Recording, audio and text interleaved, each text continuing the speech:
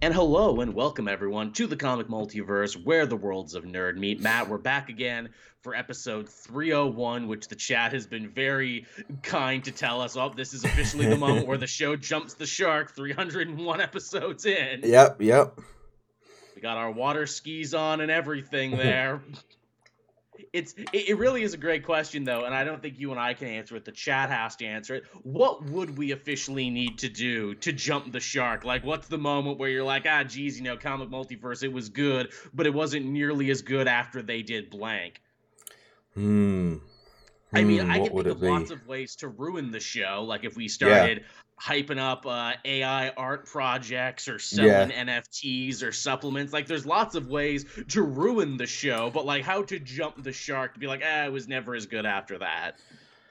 Ooh. Like maybe a host change. Like there's been lots of Yeah. shows I've enjoyed, but then they change the host and it's like, the energy's just not as good. Yeah. Like one of us just doesn't show up and someone else has to tag in or something. Yeah. Yeah, which that does happen every so often. Like I was a big fan of the Super Best Friends back in the day, and they had great energy of the four of them. Then they broke up as a channel and all went their separate ways. And I enjoy their individual stuff, but it's like not as good as when you were all together, though. Yeah. And that's so sad, but so true. Sometimes creatively, you just have that chemistry with people, even if it's people you cannot stand off mic. Yeah. Just something about like turning on that light and getting into a room or a virtual room, as it were. Yeah. With someone that Trina there says starting fake beef. Oh yeah, we got to start some fake beef is what we got to do. You know who I don't like? Yeah, but as well as like we start fake beast, but we've got to make sure it's with channels who are lower than us, who exactly. have like less subs than us, because that's how it works. That's how it works. Yeah, you can't punch up. You can't fight with anyone bigger than you. No. There's the funny thing is that there's like a lot of new smaller like comic book channels that are coming out. So if we wanted to be total dickheads and do that, we want 100% good. Oh, absolutely. I know like 5 shows off the top of my head. It's like we could feud with them. We could feud with them. Oh yeah, it'd be great. I mean, it wouldn't be great. It would be terrible. It would be a shark jumping moment. Maybe a show where AI art generated all of our responses. Yeah, we'll just let Chat GP run the show for us now. Yeah. Oh man, I'd love to see what that's like. Actually. Well, guess what, Matt? I'm doing it all now. This is I've been doing it for the last 5 episodes. Yeah, I'm not even here right now. This is a Joel AI that's captured me perfectly. Pee pee poo poo. See, perfect. Got it 100%. So how's your week been, Matt? We actually got to take a week off, and I see you've done some great work actually redesigning the visual portion of the show. It looks kick fucking ass. It does, yeah. I did this all in like 5 minutes last night. It looks beautiful. Spur of the moment sort of thing. Yeah, I mean, 300 episodes in, I think we're due for a fresh coat of paint. I like someone else in the chat said, after 300 episodes, you should have started calling the show the Super Comic Multiverse. Yeah, Comic Multiverse Super. Ultra. Yeah. Comic Multiverse Metallics. That's always one of my favorite things in long-running series where to differentiate it, they just put other words at the end. Yeah. Transformers is famous for that. Comic Multiverse Earthspark. Yes. Shippuden. Oh, God. Are we in the Shippuden years already? Comic Multiverse Kai. It's the same show. We just cut out all the filler. Yeah. I'll put like a filter over us. There you go. So it's not as racist anymore. Everything's just blue now. Because Mr. Popo just would not fly today. In fact, where it's like, Jesus Christ, why did it even fly back then? Why did we think that was okay at the time? How's your week been, Matt? I enjoyed having a week off, but it wasn't nearly as long as I thought. I couldn't believe it, where it's like, oh shit, it's Saturday again. Yeah. No, my week has been pretty good. I've been trying to because in 2 weeks we get the new Jedi Survivor game come out. Ooh, that's right. And I've finished Resident Evil 4, so I've been trying to find like a game to sort of fill that gap. So I've been trying. Oh, what about this one? So I've been playing a lot of Final Fantasy 15 as well, because the number 16's coming out, and I'm very excited for it. It is. Looks amazing. It does. Yeah. I have the opposite problem, and that is that I bought too many games this last week. I was very reckless with my paycheck, and because of that, I have several games on the go. I'm still playing Ishin, which is great. Mm-hmm. I got the last 2 Resident Evils that I wanted to play before I played 4 Remake. Mm-hmm. Someone gifted me a copy of the new WWE game, so of course I've spent the last 10 hours just making my guy and picking my moves and making sure it's as perfect as humanly possible. Mm-hmm. Mm-hmm. And then to top it off, Season 3 of the new Call of Duty Modern Warfare came out, and I hate how into it I am. I don't know what it is about this year that, like, the secret sauce was just perfect to get me in. I've actually prestiged now, and I've never prestiged before. I don't know if they just made it easier and more, like, user-friendly so chuds like me can actually stand a chance. And maybe they do, because online all I see is people just complaining about the new Modern Warfare. And I'm like, I think it's great. And I'm like, oh, I'm part of the problem, aren't I? No, that's just the Call of Duty community. Like, the game could literally be everything they want, but they'll fucking hate it. But they'll keep playing it. They'll be like, absolutely, I fucking hate this game. I'm not playing it anymore. And then proceeds to play 300 hours of it. It's the Pokemon effect. It's like one of the biggest franchises of all time. And you can complain as much as you want, but there's another one coming out in 2 years, so... Yeah, or like with Scarlet and Violet, they'll complain and complain and complain, and yet it'll be like the highest selling, like, game of all time, yeah. Yo, when's that DLC coming? I want to get back into Scarlet and Violet. That's my thing, too, where it's like, oh, you know, maybe I like the other one a little better. Maybe there's some stuff they could have done differently here. Yo, when's that DLC coming? I want to catch the monkey with the headdress. Looks like a cool mod. Want to put him in my team, see what he can do. Yeah. 10-100 in the chat. Shout out to the Lock. Yeah, the story mode in this year's WWE game is great. You play a guy saddled with a gimmick he hates, the Lock, and basically it's just a bunch of, you know, too smart for the room jabs at, like, WWE culture and writing. Okay. It's very fun. Like, again, they are taking the piss out of WWE while also creating a WWE simulator. Cool. So it's better because the last one was like a complete disaster, wasn't it?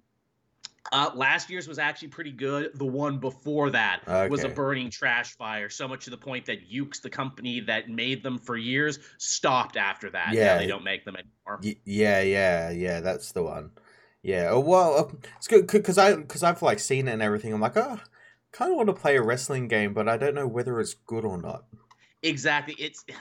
And everyone is so different. I'd love to recommend you one, but I don't even know where to start because they're all so different and all have such different philosophies. Like this year, they completely redesigned the actual move system. Used to be before you'd grab and then you'd press up and down on your stick, and depending on which stick direction you went in, was the move you would do. It was very easy to remember, but you'd probably get sick of the same 4 or 5 moves. Now they've actually implemented a combo system. Now it's like a goddamn fighting game, and you have to actually remember combinations now to do a suplex. Right, okay.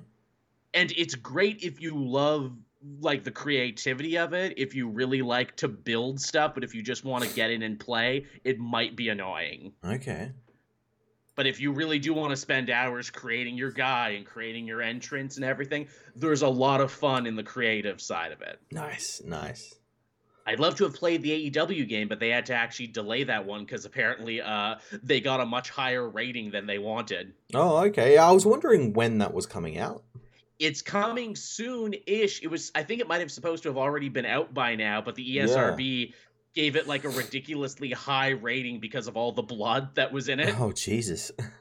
So they had to actually take it back. And I'm like, well, dude, that's just like true of the TV product. They bleed on AEW. That's what they do. Yeah. That's the thing. But I just think that's so funny that they're like, no, this wrestling game is like too violent. We have to take this back. Yeah, it's pretty funny. Yeah. Also, too, I think for the first time ever, that game actually lets you have intergender matches, so you can actually have men wrestle women and vice versa. Interesting. Which I'm sure was also, you know, a bit of a bugbear for the ESRB, where it's like, but that man hit that woman. What do we do? That's true. Yeah. I mean, but it's a fake sport, right? I mean, they predetermined that they talked about this beforehand, so he didn't really hit her. Yeah, the storyline, he really hit her, but like they worked it out beforehand. But yes, we took a week off, and of course, just our luck, when we take a week off, all the fucking news hits. We get multiple superhero movie trailers. Star Wars Celebration happened, and I know you got a lot to say, Matt. You even did your own little stream, which I thought was cool. I did my own little stream, and I got interrupted by my power going out. Oh no, fucking our luck. Like, it was funny because like I started it, and just like as I'm talking, I'm like, the fuck is that noise? And apparently, like by the time I had started streaming, a massive storm had started up in my area, and I literally said on the screen, "Oh boy, I hope my power doesn't go out." And then literally 5 minutes later, my power came out. But I did come back and finish up the stream, but it's just in two unequal parts now, which is annoying. Don't you hate it when that happens? I meant to ask you, actually, what's the weather like in your part of Australia? Because here in Canada, and I think most of the United States, we're in the middle of an unseasonable fucking heat wave for April. At the moment, it's fine. Like, it just feels like, autumn. Right. Kinda. Yeah. It's a little cold in the mornings, and then it heats up pretty quickly, and, we get the odd storm. Yeah, because we had like a high of 30s here, and I know I was talking to Sal in New Jersey, and it was like the high 90s for him. Oh, fuck. And I'm just like, yeah, it's pretty rough. It's gotten so bad, I can't even make dinner in my condo anymore. I go down to the communal kitchen, because at least there I can open the sliding door and get some air in. Yeah, right. I'm just sweating my ass off. I'm just like, okay, if it keeps up like this, we're going to be having wraps and salad and shit that is cold. It's that freaking bad. But also, apparently the weather's saying we might also get snow in the next couple days. Oh, Jesus. So fuck even knows. Oh, Jesus. I think the environment might hate us, Matt. Yeah, I think the climate might be doing something. I don't know. It might be changing. We were in a passive-aggressive relationship with Mother Earth, and she's just like, fucking handle it yourself. Yeah. I'm not helping you anymore. Yeah, ChemDog, I agree. The heat is fine. It's the humidity I hate. Yeah. Like, if it just stayed this warm, I'd be okay with that. But, when I got friggin' a clinical case of swamp ass, that's the worst. And that's what I've been like. Oh, he's saying major flooding at the Florida airport? Yeah, that checks out. That makes sense. No. Again, it's like we're on a swamp or something. Yeah, Jesus. But yeah, we got a shit ton of news to catch up on. I tried to sort this into the newer stuff first and the older stuff second, but don't worry, we're going to try and talk about everything. In fact, this might end up just being a news-centric show. I know I talked about before about maybe changing up the format, but if we have time left over, Matt and I will talk about, what was the biggest thing in comics we read this week, and what's the thing that, we got to pick each other's brains about. Yeah. Because it ended up being kind of a light week for me. I didn't have any DC books this week, which is rare for me. Yeah, I just had 2. Yeah, I liked getting to catch up. I swear, I want to do a Carnage video. I want to catch up on the symbiote stuff, but it was just too goddamn hot. I couldn't sit down in front of my computer. I would have looked gross. I would have looked like friggin' James Gandolfini. In any scene in Sopranos when it's like, oh no, is he having a heart attack? Oh no, he's just sitting there. He's just breathing heavy. Yeah, he's just watching the football. Yeah. So many scenes in that show. Oh my god, he's dying. Nope, he's cool. He's just got the gabagool sweats. But yeah, I guess to start things off here, we got a big new trailer for The Marvels, the oft-delayed, long-awaited now trailer. We finally got to see what the movie's about. I gotta say, I don't know what I was expecting, but this sure wasn't it. It looks like they're really leaning into the whole body swap, Freaky Friday comedy aspect of the Quantum Bangle. Yeah, no, I think it looks pretty cool. It does, and also because we're getting the 3 different Marvels in here: Photon, Captain Marvel, Miss Marvel, and the script also really seems to be running into the idea where it's like, yeah, they're part of the same legacy, they share mostly the same name, but they really have nothing in common. No, not at all. They are 3 completely different women. Who in probably any other situation would not give each other the time of day. Yeah, that don't run in the same circles, have nothing in common, and yet through this will be forced together to basically become a superhero family, which I guess is also kind of true of the comics too, where there was like a whole Marvel family legacy that Carol is part of, and then it included Monica and eventually Kamala after a fact. But yeah, it's just kind of like, our powers, and in this case, this weird alien relic has forced us together. And they really didn't even get into the fact where it's like, there's a villain, there's there's a threat they're dealing with, but the real problem here is just how this disrupts their lives. Yeah, how it just upends everything they can do, and yeah, I'm looking forward to getting into it. I'm looking forward to getting into like the more space stuff in the Marvel universe now, especially like since the trailer opens with like a Saber station, which I imagine is like a forerunner to Sword. Yeah, that was my thought too. Yes, I have to imagine it probably will become Sword very soon. Yeah. Cause, Nick Fury. Because I have to admit, because like Saber is like a type of sword, yes. A type of sword, but it's also like a ceremonial sword, like not one used for fighting. So I have to imagine when maybe it transitions into Sword to become a bit more of an offensive organization. Oh, I like that a lot, where, a saber can be something that you can ride someone down on a horseback. It's like a command weapon. Yes, but it's also something you give as a gift, it's also like a symbol of your status and everything. Oh, that's totally something Nick Fury could say, before we were a saber, but now we were a sword meant for war. Yeah, exactly. Nick Fury being in this too, I guess, do we know for certain this takes place after Secret Invasion? I don't know. Because you got to figure that is also dealing with aliens, Krees, and assumedly Skrulls and everything, so it seems like these movies are going to be closely tied. Is that maybe why we've seen delays on this, where it's like, no, there's an important piece of information in one that you're going to need for the other? Probably, yeah. I have to imagine they will be tied together, or at least feed into each other in some form. Because that Secret Invasion trailer is pretty damn dour, and I really had a moment there where I'm like, are they going to kill off Samuel L. Jackson in this? It looks like this might have been Samuel L. Jackson's last ride, which is why I'm wondering, wait, does one take place before the other? Because if he's here, then I guess he's okay. Well, as well, there's like the whole thing where it's like in Spider-Man Far From Home, that wasn't Nick Fury, that was just Talos. That's right. This might just be Talos again, for all we know. Yeah. Okay, so yeah, Secret Invasion definitely comes out first, but I wonder, is it first chronologically? I mean, I guess it has to if Invasion comes out first, because Invasion comes out in the summer, yeah? Very soon, yeah. June? Yeah, it's sooner than you think. Yeah, God, there's so much shit coming out in June. Yeah. We're going to be really fucking busy this summer, aren't we, Matt? But yeah, I like what the trailer is showing me. I like that it's having this sense of fun, where it's like, look, if you liked one or all of these characters, you're going to like how they play off each other. We know that it kind of feels like we're just throwing them together because they share the same power and the same legacy, but that's also kind of the point of this. Yes. And it's just nice to see characters we like again, too, like Kamala's family, who is going to be in this. Yeah, I like that they're going to be active characters in all of this, and I have to wonder whether they're going to broach the subject that Kamala might be a mutant.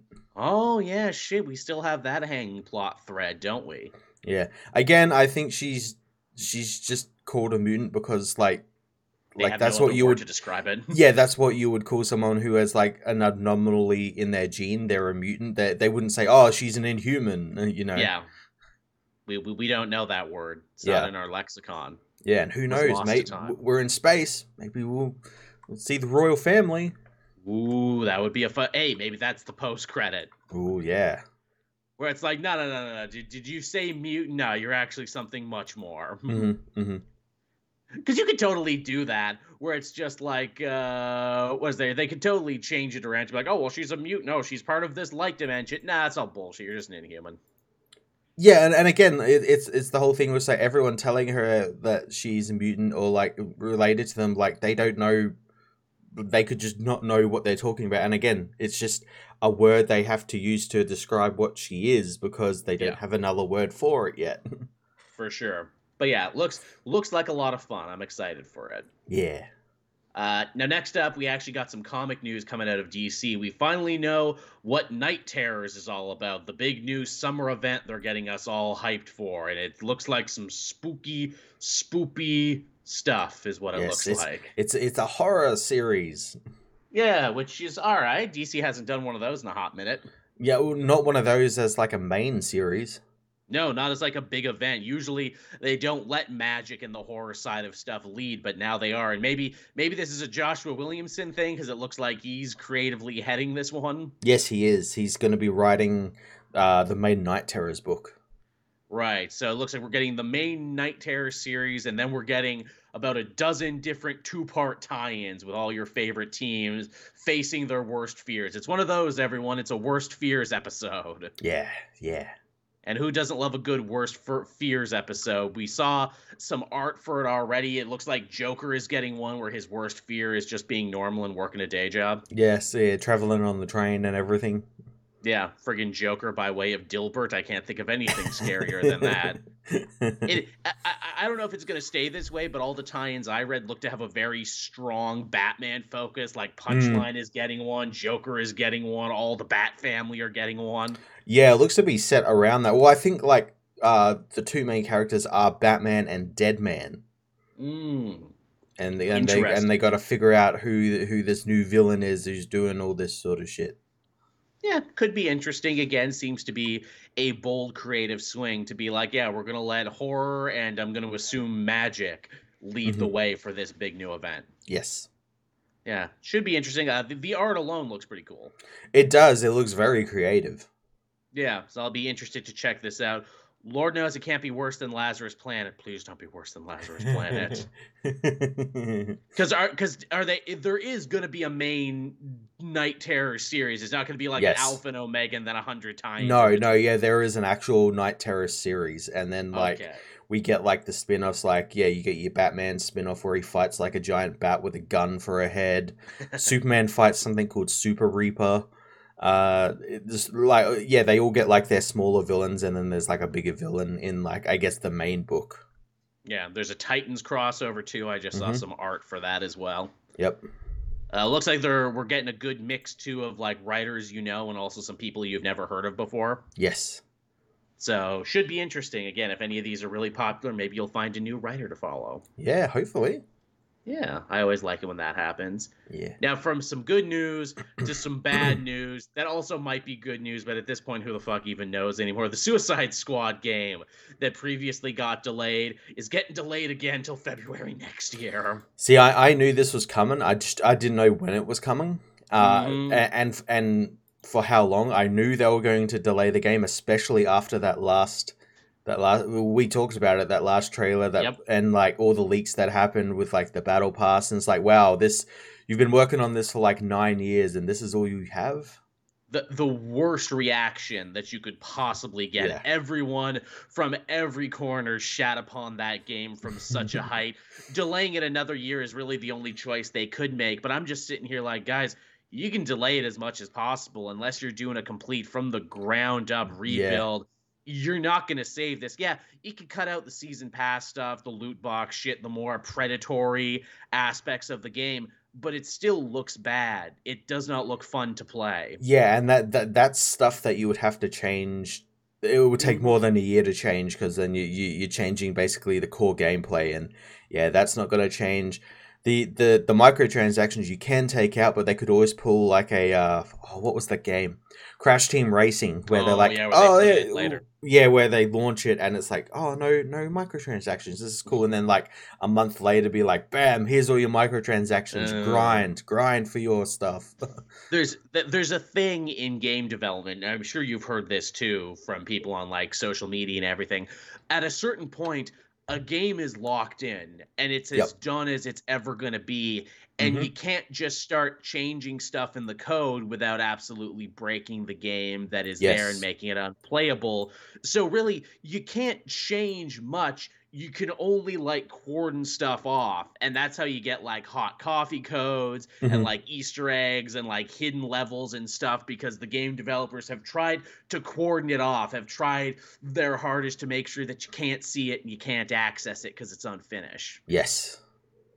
Yeah, as the chat saying, I can't wait for Matt McMuscles to do a what happened video on it. Yeah, it's destined for that. It's already destined for it. They could not have fucked it up harder, because they have lost the hearts and minds of the consumer, of the people who would be the most interested in it. There is anti-hype for this game now. It looks like no one was going to get what they wanted out of it. If you wanted like a story-centric game, with characters and everything and voice actors you like, it looks like you're not going to get it, because there's a lot of Fortnite-y pay-to-win bullshit around it. If you like that sort of, always on, play with your friends, raid and grind thing, Also looks like you're not going to get what you want either, because it looks like a bad version of that.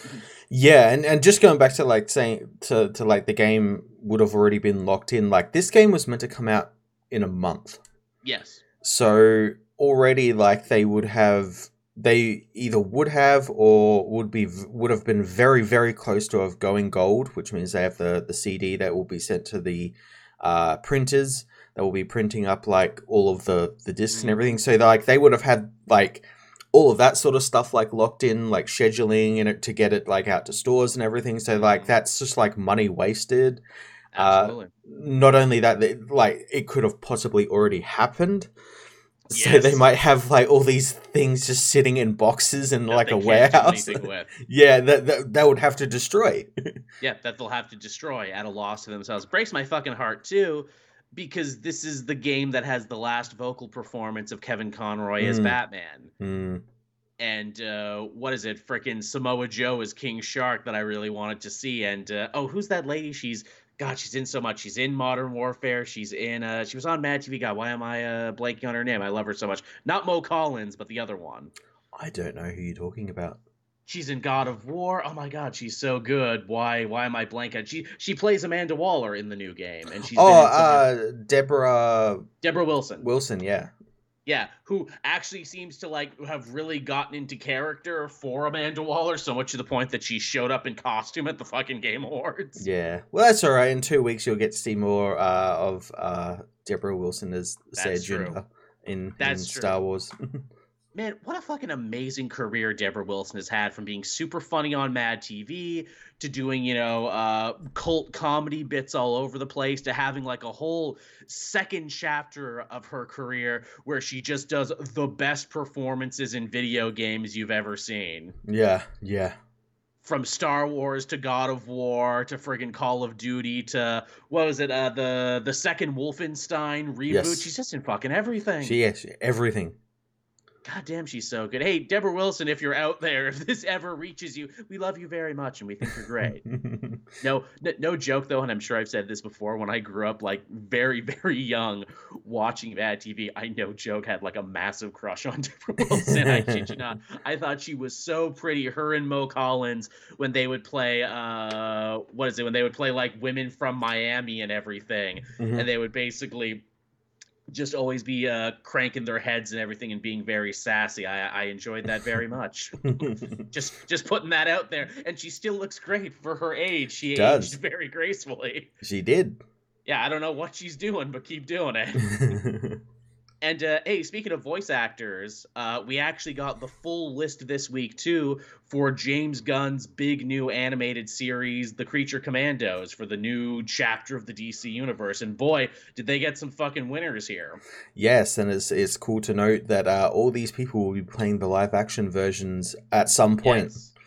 Absolutely. In fact, I know you and I had this conversation before that a lot of people in the voice acting space were worried that, that these people were basically going to get to double dip in live action and animation. They're like, hey, well, maybe we need those jobs to survive. Interestingly enough, the people they got are people who did a lot of voice work anyway. Yes.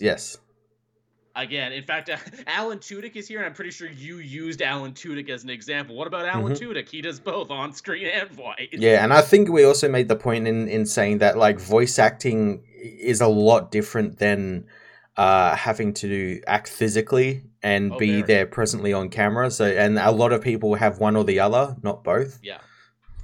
But yeah, so the cast we got here, Frank frickin' Grillo as Rick Flag Sr., which, love Frank Grillo, haven't seen him in a while. Him as Rick Flag Sr. is really fascinating, too, because Rick Flag's death was obviously such a big part in the Suicide Squad, and it was a big, motivating factor for Peacemaker in the Peacemaker show. I had been asking all over the place, I'm like, is his dad alive? Is his dad still a thing? I can see him now that they've cast Frank Grillo, I can see him being a character in Peacemaker Season 2. I really could, too. In fact, I wanted to see that. I wanted him to show up and be like, hey, you killed my son. Yeah. Also, too, we know that Amanda Waller has her fingers in the Creature Commando, so once again, she's all up in that Flag family. Yes. Hey, that would be a good motivator for him, too. Like, hey, I'm on this team with a bunch of immortal monsters. Could we maybe bring my son back to life? Possibly. Just maybe. Can I get some of that Frankenstein-y goodness? Sean Gunn is back as Weasel. Yeah, makes sense. I love that too. It's like, what, did you think James Gunn wasn't going to cast his beloved brother in something? Hell no. And again, he's going to do all the weirdo animal noises. Yep, and all the motion capture and everything. Mm-hmm.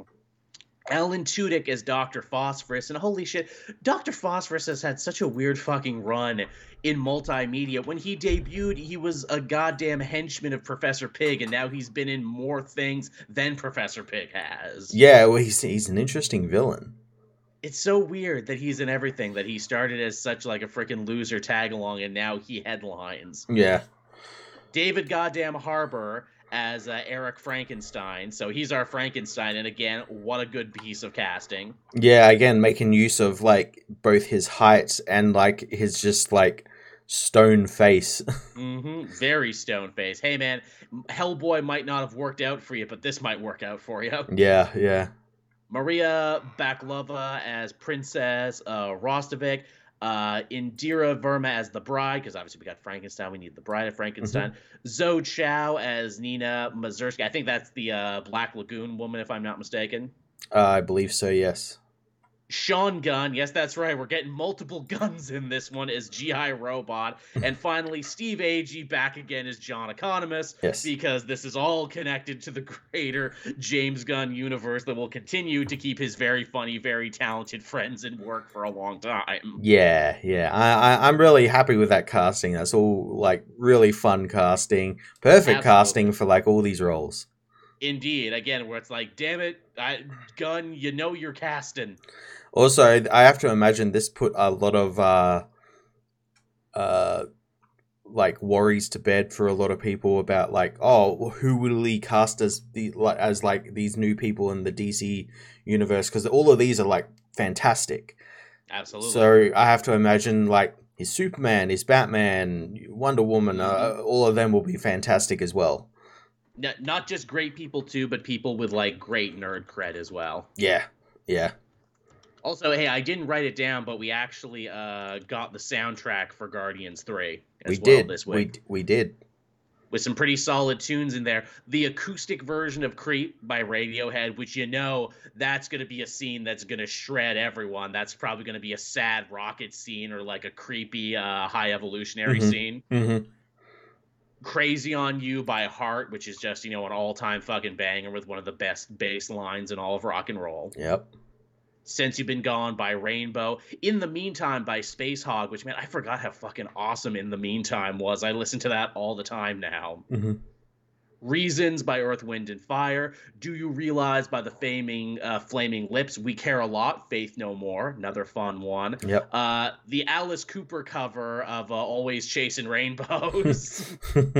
So we got a lot of stuff in there. We got the Mowgli's in there. It's going to be one hell of an eclectic soundtrack. And also, hey, by the end, we got some more modern music, too. Oh, how about that? We leave the retro stuff behind, and it's more modern, which makes me think, is that friggin' Peter Quill finally returning to Earth, or is this what they're playing on Counter Earth? He's gotten to, like, that part in his Zune. Where it's all newer stuff. Yeah. But yeah, sounds great. I'm super hyped about all of it. I can't wait. Yeah. I'm very excited. I listened to all these songs and tried to envision, like, oh, what does it mean? What story is James Gunn trying to tell with the music, man? We got some X-Men news. Obviously, Fall of X is coming sooner than you expect, and we got a bunch of new books that we're seeing. One of those books is Dark X-Men, and we finally got a team lineup for that book. We did. Some of these picks are pretty damn cool. We have Madeline Pryor leading the team, which is pretty interesting because when we left her off in the very horrible Dark Web story, she actually seemed to kind of want to be a good guy, and she opened a whole embassy and everything. Yes, she did. So her leading an evil team is weird. I mean, it is, but, like, this is the mutants, so I'm like, yeah, it tracks. She could easily just be like, well, tried being good, bored now. Yeah. We've got number one simp boy Havoc off to her side because, of course, the man who simped so hard for her to return, and it worked. Yeah. We got M-Plate, a character that always gives me a knee-jerk reaction because it's a fucking Scott Lobdell creation.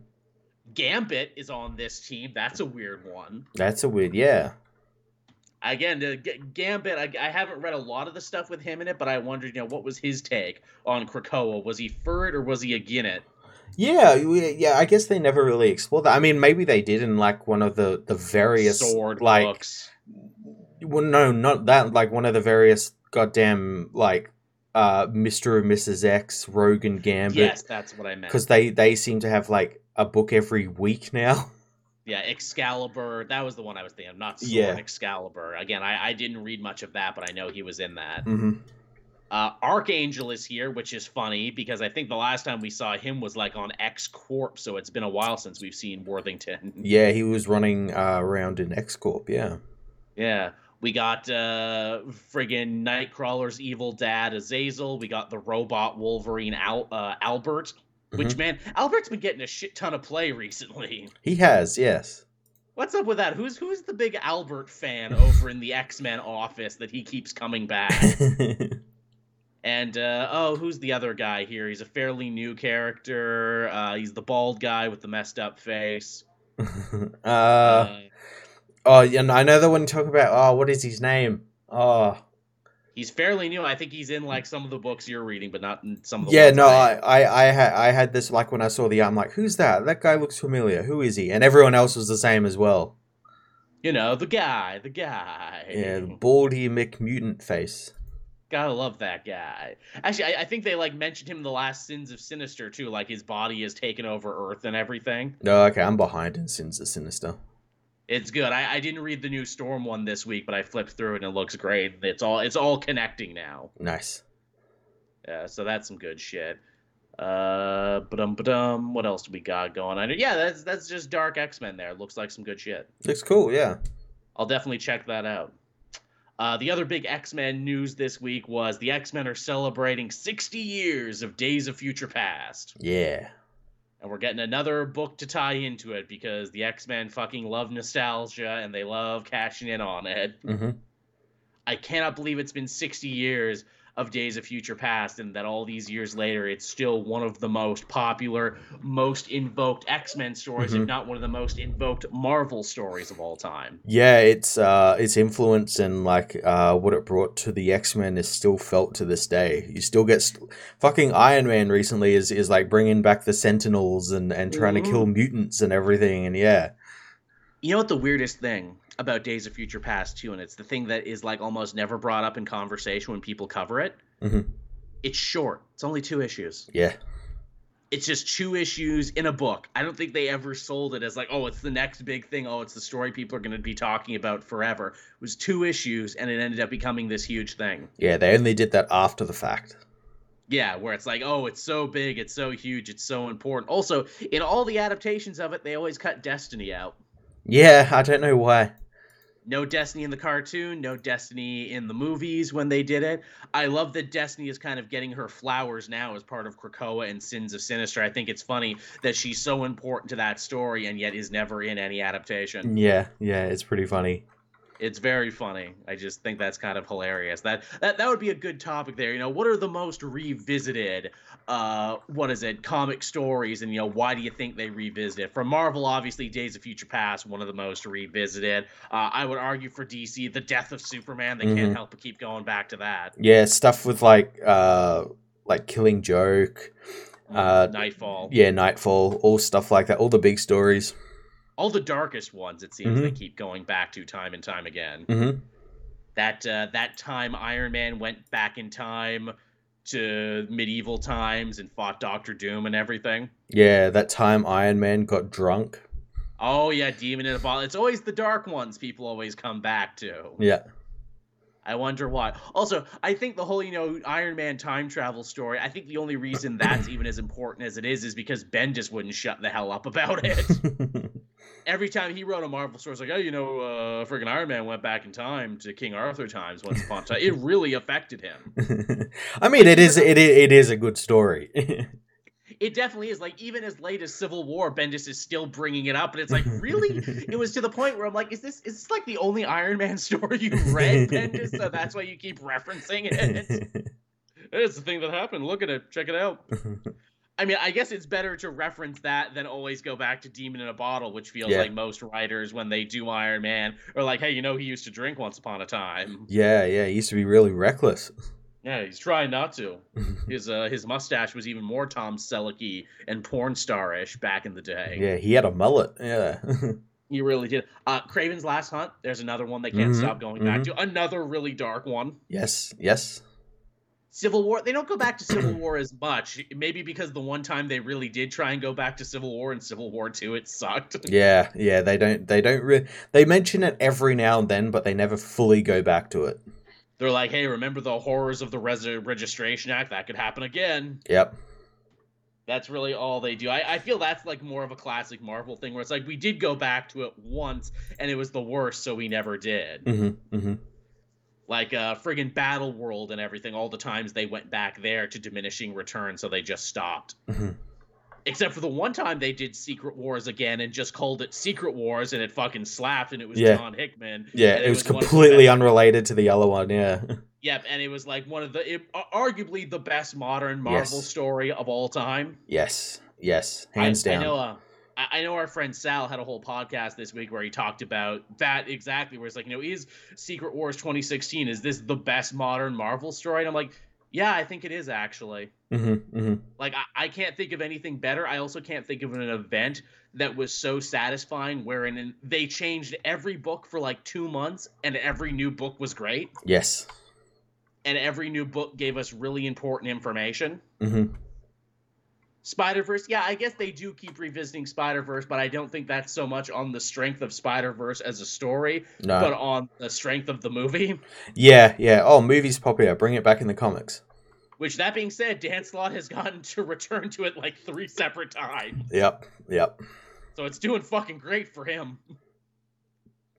He's having a goddamn festival. And hey, that's actually a really good segue, because we also got the first real big trailer for Across the Spider-Verse a couple weeks ago. We did, and it looks pretty fucking awesome. Looks sick awesome. It's literally everything I want from a sequel. Yep. It's everything I want from a sequel, and also, I think this trailer promises to do what the first movie did, where it's like, hey, we're going to actually be reimagining and, remixing stuff from the comics that you wouldn't expect, where it's like, hey, in the first movie, we made Miles an artist. Isn't that really interesting? Because it shows that he's smart and creative, but in a different way than Peter. Yep. Hey, wasn't it cool how we showed Miles's friends from his old school and hit home this idea that he's suffering from like imposter syndrome before he even joins the greater Spider-Man legacy? Yes. This trailer does something pretty interesting too by reminding us, hey, Miles isn't just the black Spider-Man, he's also biracial. He also has a Hispanic mother and can speak Spanish and everything else. And hey, why is that important? Oh, because Miguel O'Hara is also biracial and is also half Hispanic too, and he thinks that Miles, isn't doing enough for the Spider-Man cause. He's not good enough and everything, and that's going to be their big clash. So much to the point, Spider-Man 2099 looks like the antagonist of Across the Spider-Verse, not the Spot. The Spot looks more like a comedy villain. The Spot looks like he's a villain who's just going to stumble into this. Absolutely. Yeah, and I think that's really quite cool. Very much so. Also, there's a couple lines that really stuck out to me where he's, or I think it was Gwen who says, being Spider-Man is about suffering. And I'm like, whoa. Yeah. Well, it's not lost on me that being that 2099 Spider-Man is the villain. There's obviously the theme of Spider-Man being his own worst enemy. Yes. Yeah. That's not lost on me. So. Yeah, Spider-Man is his own worst enemy. Being Spider-Man is about suffering, and Miles being like, that's a really fucked up, self-defeating way to live. And I'm like, yeah look at the comics now. And Miles being like, we don't have to be that way. We can save the day and be happy and be well-adjusted. And to have people like Miguel being like, what? It gets even better, too, because it's like, oh, you're both Spider-Man, but you're not Peters. Yes, yeah. which is really fascinating and something that I'm sure the movie will tackle too, where it's like, yeah, you can all be Spider-Man, but you also don't have to make the same mistakes that Peter makes. Yeah, well, I think they even say in the trailer, like, anyone can be Spider-Man. And then that's like the whole thing of the character. Anyone can be behind the mask. Yeah. Yeah, and I think that's going to be like the through line through the movie where Miles is like, we don't have to be Peter Parker. We can be Miles Morales. We can be Miguel O'Hara. We can make Spider-Man our own. And I think it's a great message. Also, trailer filled with amazing Easter eggs. Did you see the Seabiscuit Spider-Man? I did. I did a universe where Spider-Man is a horse. They do the classic meme thing where they're all pointing at each other. I'm never going to get sick of that meme. Some memes I get sick of. Some memes totally date something. I'm not getting sick of that one. Yeah, they also directly reference No Way Home. They do, with Miguel being like, in that friggin' Spider-Man of Earth 1999. Yeah. Fucking it up for everyone with Doctor Strange. And I'm like, oh, that's really good. Maybe that means we will get more crossover. Maybe that means for the third one, we will see Tom Holland Spider-Man show up. I mean, he could be in this one. He could be in this one. Anyone could be in this one. Scarlet Spider is in this one. Yeah. How cool is that? And he looks like Scarlet Spider with the hoodie and everything. Yeah, Spider-Punk is in it. And he's voiced by Daniel Kaluuya. Man, that's so fucking cool. Can we get a Spider-Punk spinoff, please? That Cody Ziegler Spider-Punk mini they did was really awesome. If you can clear the music rights for all those punk songs and make it like a friggin' jukebox musical, I think you got a fucking winner, is all I'm saying. Yeah. Of course, I would be remiss if I didn't mention this for the chat. Mayday Parker, Spider Baby, very cute. I'm sure will be a lot of people's favorite. What's not to love about that? Also, some other Easter eggs, too, that made all the right people pissed off. Miles has a Black Lives Matter pin on one of his books, and if you stop the frame in Gwen's room, you can see she has a Trans Lives Matter flag. Yeah. It was like, oh yeah, these heroes would not be allies. Oh, yeah. Yeah. Two of the greatest, most loving, most empathetic heroes would also be super down with social justice and would also be total allies and everything. Man, the fact that people unironically mention that, I'm like, are you fucking stupid? Yeah. I can't believe that pisses people off. It was fucking amazing. But yeah, it looks great. I'm super excited for the movie. Can't wait. Can't come soon enough. That's also in June, yeah? Yes, I think so. Or is Guardians in June? Or are they both in June? No, Guardians is next month. The Guardians, like, for me, is like a couple of weeks away. Right. See, this is why having this conversation is always tough with you, because you always get it early. No, that's not the original. I want Into or Across the Spider-Verse, not Into. I'm putting the wrong fucking word in there. Again, I still can't say Across the Spider-Verse without thinking Across the Universe from the Beatles. Yeah. It is June 2nd. Yeah. God, this summer's going to be so busy. We got that. We got the next season of Sweet Tooth. Yep. Ooh, that reminds me. Barry starts tomorrow. Oh, shit, is that actually tonight? I'm like, I'm behind on all my shows. I haven't watched a single new episode of Succession, and I hear the last episode was amazing. Oh, my God. I hope you haven't got spoilers for that episode. I have not, actually. Oh, my God. Watch it, like, tonight. Holy shit. I gotta catch up on that. I'm behind on Ted Lasso. I'm multiple episodes behind on Superman and Lois. I just watched the one last night where Lois and Beppo get like locked in the freezer. This newest episode is good. Half the episode is just Clark sitting down and talking with cancer patients. Oh, holy shit. And then he goes and fights fucking Deadline. Oh, yeah, Deadline's in the show. I saw that from your tweet. I'm like, oh, that's pretty sick. Yeah. I love this whole thing for Superman. It's like, I can stop landslides in Peru. I can stop bank robberies and save people. I can't get my stubborn wife to sit down for her chemo. Which is amazing. Yeah, there's a great bit in this episode where she's literally she's hooked up to the chemo and she's like wheeling around Bruno Mannheim's hospital trying to find out what the fuck he's up to. Yeah, it's great. Yeah, that's great. Man, they're really giving that actress like the tour de force of like roles they give women on television. Like, ooh, last season you got to have a miscarriage storyline. This year you get a breast cancer storyline. All the juiciest roles for women on television. Yeah, ChemDog bringing up Yellow Jackets. So I'm like halfway through Yellow Jackets season 1. I just started watching it again. Mm-hmm. But yeah, I definitely want to step into the new stuff. There's just so much fucking good TV out right now. It's insane all the good TV there is. Am I right? It is. It's just like I've been watching Star Trek Picard, and the last episode, which is the penultimate episode, was just Yeah, you were telling me it was good shit, that it finally became the show everyone wanted after 3 seasons. Yeah, this episode they got the Enterprise back, and it's exactly as it was back in 1989.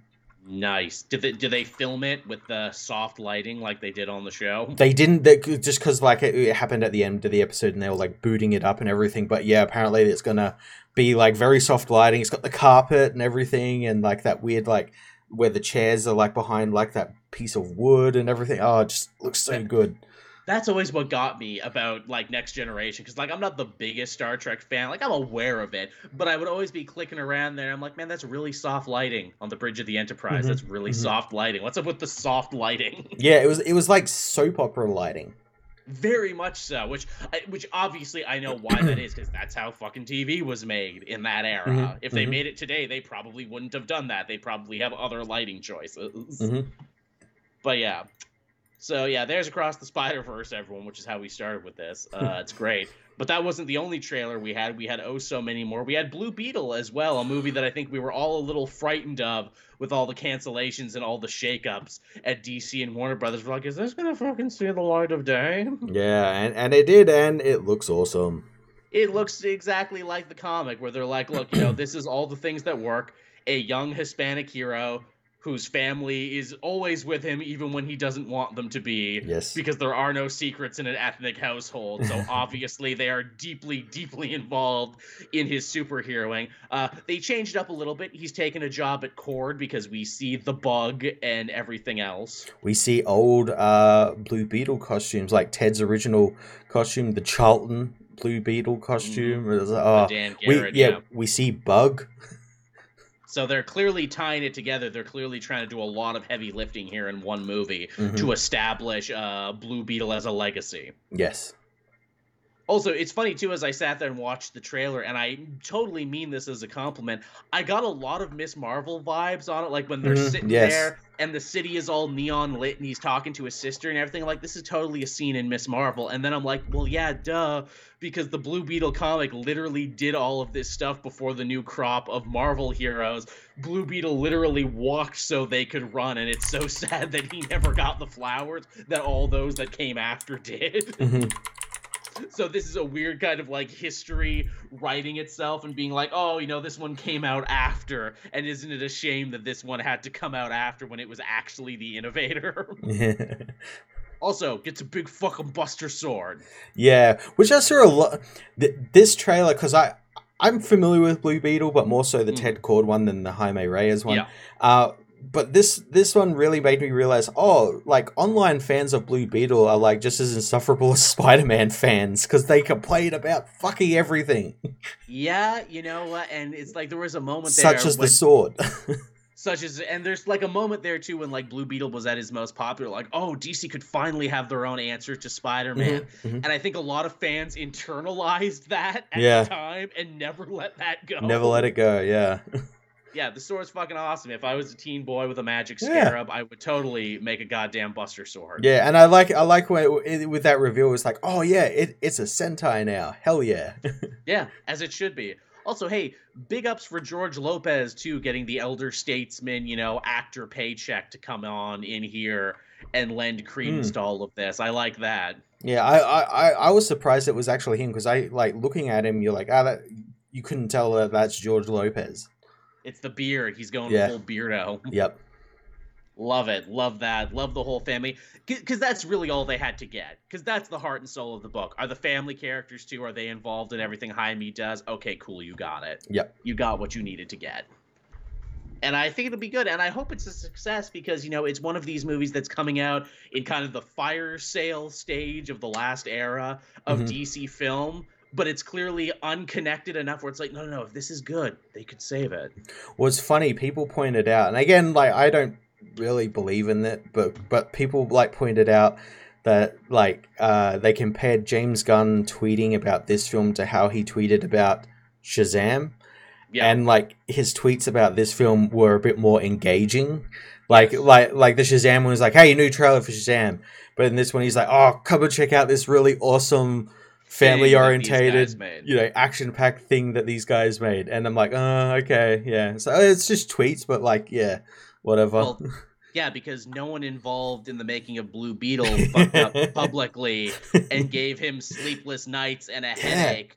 Yeah, now that you like come to think of it, like Blue Beetle and Batgirl were like the two movies where like they didn't have anyone on the productions that were like, "Oh, I'm gonna go like kidnap a child and take them over state lines, I'm gonna hold up in a barn with a gun," and no one involved in this production went on Instagram and was like, no, actually, it was the biggest, most successful movie ever, and you're all lying to hurt me.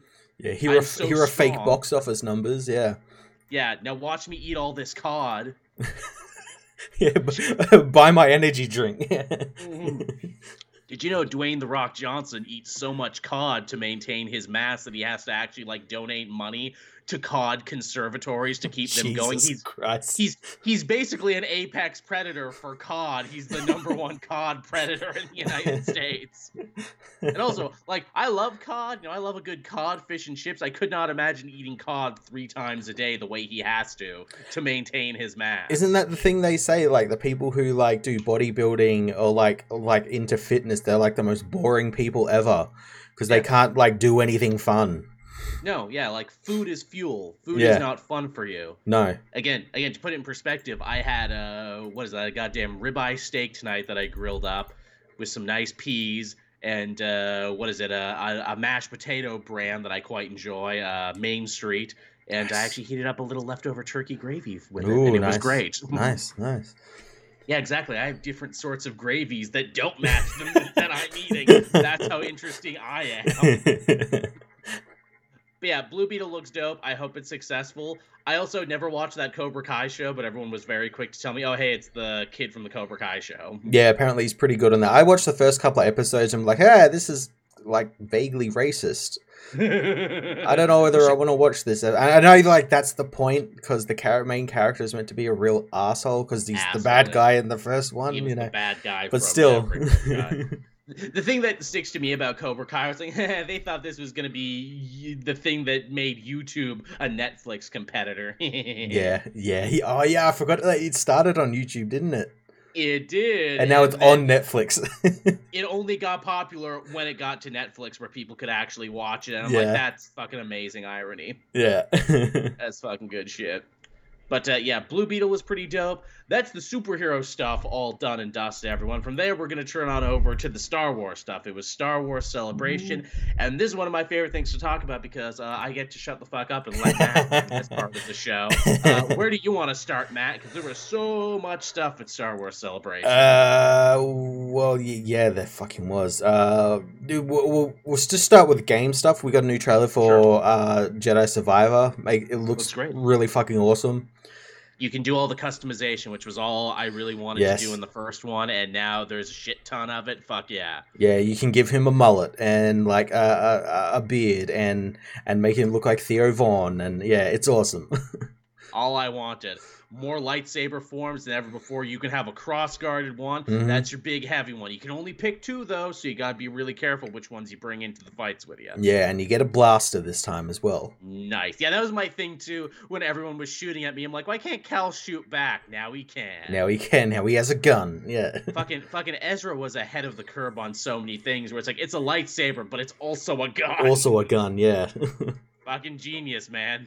They had to send him to the far reaches of space because he was bringing too powerful. Much tech. Yeah, bringing too much tech. That gun was just gonna get bigger and more elaborate. I built a gun that shoots lightsabers now. That's just the Death Star. Yeah, I guess it kind of is, isn't it? Shit, I didn't think about that. You can fight droids this time. There's more bounty hunters. They got a dude in there who is clearly like the Dirge XP. Oh yeah, no, he is the same species as Jedi. Yes, who we haven't seen in this continuity. This is the first time they're in canon again. Well, Dirge is actually in canon now. He's a main character in the Bounty Hunters book. Oh, that's right. Holy shit. So they did actually bring him back in continuity. But his race, this is the first time we've seen someone else from his race. Yes.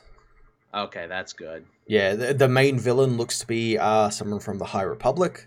Yes, the High Republic getting a fuck ton of love, it seems. Yes, yeah, and it just from like this trailer and the other trailers I pieced together, he like comes out of stasis or something, and like I guess he figures out like what's happened to the galaxy and is like not very happy that the Republic has been usurped by an empire and is angry with Cal or the Jedi for allowing that to happen, not realizing like everything that happened, you know.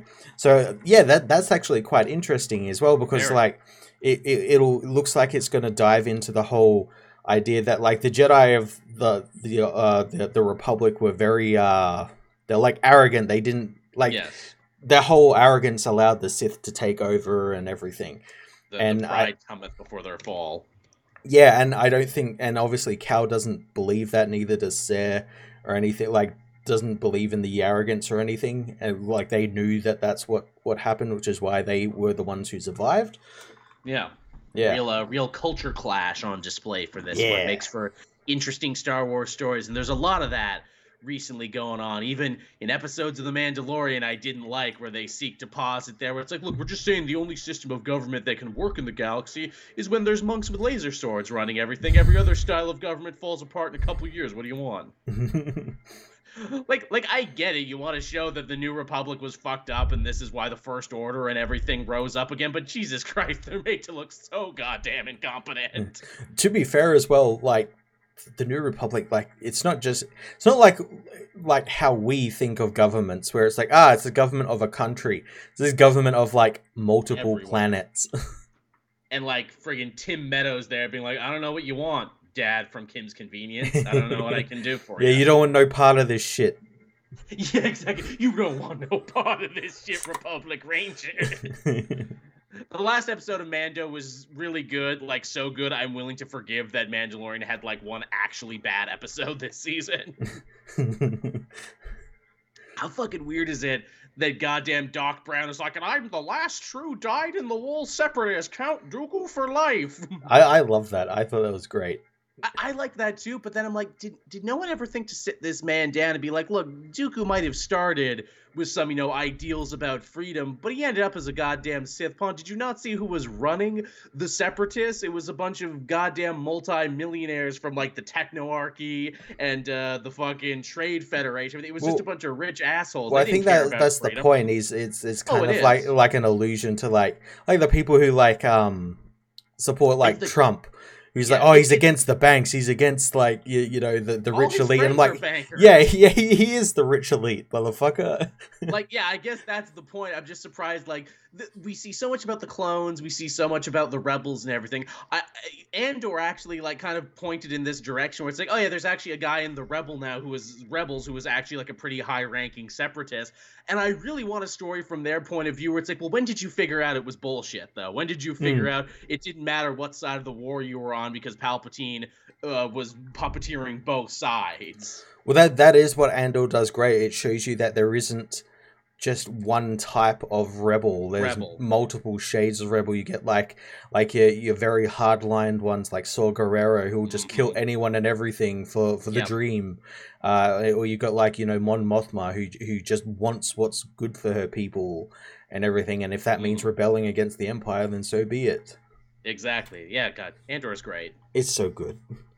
And Mando's good, too. I love that, once again, Moff Gideon is the main villain of the show. And it's like, what's his plan this time? I'm going to friggin' steal your culture, Mandalorians. I'm going to appropriate the shit out of you. Which, I must admit, like, for an evil plan that only came into focus in the second to last episode, it's a pretty good evil plan. I'm going to steal your culture and claim it as my own. Which is also, like, very Empire shit. That's very, like, ancient Rome. We're going to kill you, and we're going to keep the part of your culture that we like, and, cover your nakedness, worship our god. Yep. Which fits. You think Mando's making it out of the last episode? I've actually seen some people theorize that Pedro Pascal is too rich and too famous now, and he might not want to come back and do another season. He's not dying. No. I think like being because this season will be because we're getting another Mando season and something else we're going to be talking about. It's like kind of like the middle child, so I have to imagine it's going to be very much like Empire and end on like him still captured and like Bo becoming a bit more of the focus as she rallies the Mandalorians to go and like rescue him and stop Gideon and everything. That also pissed off a lot of people who I think like are so afraid of thinking bigger, where it's like, the Mandalorian isn't just about Din anymore. It's about all these other people who are Mandalorians. Yes, even Grogu is a Mandalorian. He chose to become one. And what's that? He can also talk to animals with his amazing force powers. Oh, the Mythosaur and everything. Oh, geez, wouldn't it be nice to have a Mandalorian who could talk to the Mythosaur, especially when you might need it to kick Moff Gideon's ass? Yeah, the show is called The Mandalorian for a reason, because the Mandalorian refers to several different characters. Yeah. Bo-Katan is the Mandalorian. Mm-hmm. Din Djarin is the Mandalorian, you know? Yep, Grogu, even Vizsla, R.I.P. Yeah. I saw a TikTok there that I liked way more than I should. It was Vizsla versus the Praetorian Guard, but they put the Sam Elliott cover of I Won't Back Down over it, and it worked really well, actually. Also, big ups for the Praetorian Guard, where it's like, you guys don't actually get to do much in, like, the original trilogy of movies, but, like, you guarded the Emperor for a reason, because you guys are actually pretty badass. Yeah. You guys actually totally can kick ass when it's called for. Yeah. I also love that we got, Captain Pelion from the Legends is back. He's, like, a huge character in Legends. How cool is it to see Huck's dad and it's the dude's brother playing him? Yeah, that's really cool. That's really cool. I love the Shadow Council of Imperials where it's like, look, we got to keep it very secret that we're all working with each other, but we're very much working with each other. But we also kind of hate each other and all have our own separate plans because we all want to be the heir to the Empire. Yes, yeah, exactly. Again, also very, very Night of the Generals, very the Nazis at the end of the war, when they're like, well, Hitler's losing his mind in a bunker somewhere. Who really runs things now? Yeah, who's going to be the next one? Yeah, which I guess also makes a lot of sense, too, why there were so many episodes this season where it's like, ooh, this was probably a Republic Rangers script that they had to repurpose because, we got to explain the current state of the Empire and the return of Thrawn because of another show we're doing. Yes, yeah, we're building up to something. Yes, we got the Ahsoka trailer. Can we talk about the Ahsoka trailer? Because I've been waiting on this for so long. Yes, we can. Ahsoka trailer. Shoot it in my veins, please. Rebels season, 4? Yeah, god damn it, it's so good. They're in fucking live action now. Gonna find out what happened to Ezra and the goddamn space whales and Thrawn. We saw the back of his head. Yeah, I also saw like a front photo someone like snapped at Celebration, and I want them to release a high definition pictures because like the picture that they snapped, it just looked like blue Elon Musk. Oh no, not Musk. Yeah. I will buy the rebels and I will run them very poorly and then I will get sued for $30 million by Coruscant, which is more than my fleet is worth. Yeah, and I won't pay rent for the hangars I have to store my ships. Genius. I am so smart. Oh, man, what was he doing in the uncharted parts of space, Matt? What did he bring back with him, you think? Oh, I don't know. Also, a show that's probably, as I say before, probably going to deal with the fact that it's like, oh yeah, he's one of the only high-ranking aliens in the Empire. Ain't that interesting? And all the other Imperial guys clearly fear him and respect him, and we're just waiting for him to come back. Yes. Because they really knew that he was the real deal. Yeah, he knows what he's doing. He knows what he's doing. Also, hey, Thrawn's not the only villain. We got... Are those Dark Jedi? Who's the Dark Jedi? That's Balin and Shin. They're like new characters. Okay, because I was going to say, a lot of people said that. It's like, is that supposed to be like a new version of Balin, who was the guy in the books, if I'm correct, seduced Jason Solo to the dark side? I don't think it's going to be him. I think it's... Considering what they're building up towards, I wouldn't be surprised if Balin is meant to be sort of like a version of Jorus Kabath, the clone guy, who's like the main bad guy in those books. Interesting, because they got lightsabers that aren't red; they're a reddish shade of orange, and that made people angry. I'm like, motherfucker, orange lightsabers have existed since like the 90s. They're in dark forces, for God's sake. I love orange. Orange is great, as you can see. Stop talking shit about orange. It's the superior flavor. If I was a Jedi, I'd totally have an orange saber. Yeah. No, they look really cool. They look really great, too, and they talked to Filoni, too, and he had, like, a whole color theory thing he was going on to, where it's like, in the older movies, when Vader would turn on his lightsaber, you would actually see it turn a couple shades. Mm-hmm. And I'm like, yeah, I like that. There's also 2 of them, too, so we got, like, a total master and apprentice thing going on. I think that's the point, yeah. This is also kind of like an in-between, too, of the destruction of the Jedi, the rise of the new Sith, so there probably would be some Force users out there where it's like, well, I don't totally gel with the Jedi or Sith ideology, I'm just kind of in it for myself.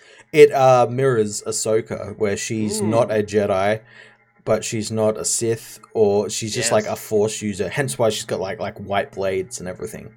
Which are cool as fuck. Yeah. Oh, God, this show can't come soon enough. I am so fucking ready for this. I can't wait to have my beloved Rebel story continued. Yeah. We on top of that, we get like obviously Sabine is back. Yeah. Looks great. Yep, they all look great in live action. Yeah. There's not one where it's Hera looks great. Yeah. Chop looks exactly like Chop. Yeah. Looks exactly like he did in Rogue One. Yeah, they got the original Chop actor back and everything, which is really good because he had a long stint in rehab, and we're really happy for him. He found Jesus. They got him back to the show now. Yeah, we briefly saw Ezra as well. Yes. Which is really cool seeing him in live action. I imagine like Zeb's gonna appear as well. Oh yeah. They had that recording. Yeah. Well, I mean, Zeb's in Mandalorian, so... Yeah, exactly, surprising the shit out of everyone. Yeah. And voiced by the original guy, Steve Blum, yeah. That's Steve Blum back again as Zeb, which, love it. Love everything about it. I wonder if they'll bring Callus back. Oh, yeah, Callus was such a huge part of that show and had a great Yeah, story. and he was like a full partner with like Zeb by the end. Zeb like took him to meet his people and everything. That's right. Yeah. Yeah, shit, I hope we get Callus back. That'll be interesting too because Callus in the show was a white guy, but he was voiced by a black guy. So that'll be an interesting thing. I keep saying they should just bring David Olalio back and just put him in like a blonde wig with like the weird sideburns and just never mention it. I'm actually A-okay with that because that actor's pretty fucking awesome, and I'm actually super down for that. Yeah. Especially because it sounds like they got as many actors as they could to reprise their old roles as possible. Yeah. To where it made sense and everything. But Ahsoka's fucking great. I can't wait for it. Yeah, I'm very, very excited for that. And that comes out in August. Oh, holy shit. It's right around the corner. Yeah. Summer just got a lot hotter with more Jedi action. It's like the quickest turnaround in terms of like, okay, this is the first trailer we got, and it's coming out in a couple of months. Because I think back to like the first like couple of Mando trailers, and we got them like a year before the show even like was around the corner. Yeah, they definitely want you to get hyped for this, and it worked. Mm-hmm. What else did we have, Matt? Because we had so many new things. Well, just straying slightly off the side of Star Wars, we had the new Indiana Jones trailer. Oh yeah, that's right, we did too. Yeah, it looks good. Looks fucking awesome. Fucking maybe time travel. Yeah, I didn't think I would be excited for an Indiana Jones movie again after the last one, but somehow they managed to make it work. It's that James Mangold, man. Mangold, who we're going to be seeing a lot of apparently all over the place. It's the year of Mangold. Yeah. But no, it looks great. It looks really cool. I like the de-aged Indiana Jones. I think it looks great. It's that Disney Fountain of Youth tech, man. Yeah. They got it. They got the real Fountain of Youth. This is where they put Harrison Ford's soul, yeah. Yeah, exactly. Harrison Ford, who looks like he's not asleep at the wheel. Ford, who actually looks he actually like loves Indiana Jones. He loves that character, and he loves like working with like Steven Spielberg and those type of people. And yeah, that's more his wheelhouse. He just really hates Star Wars. I mean, and I think that's more he just hates Star Wars fans. And I mean, I can't blame him. I am a Star Wars fan, and I hate myself sometimes. Yeah.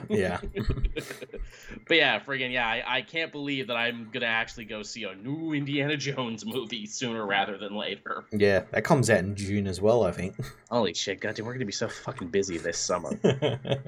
An air-conditioned building could be worse. Yeah.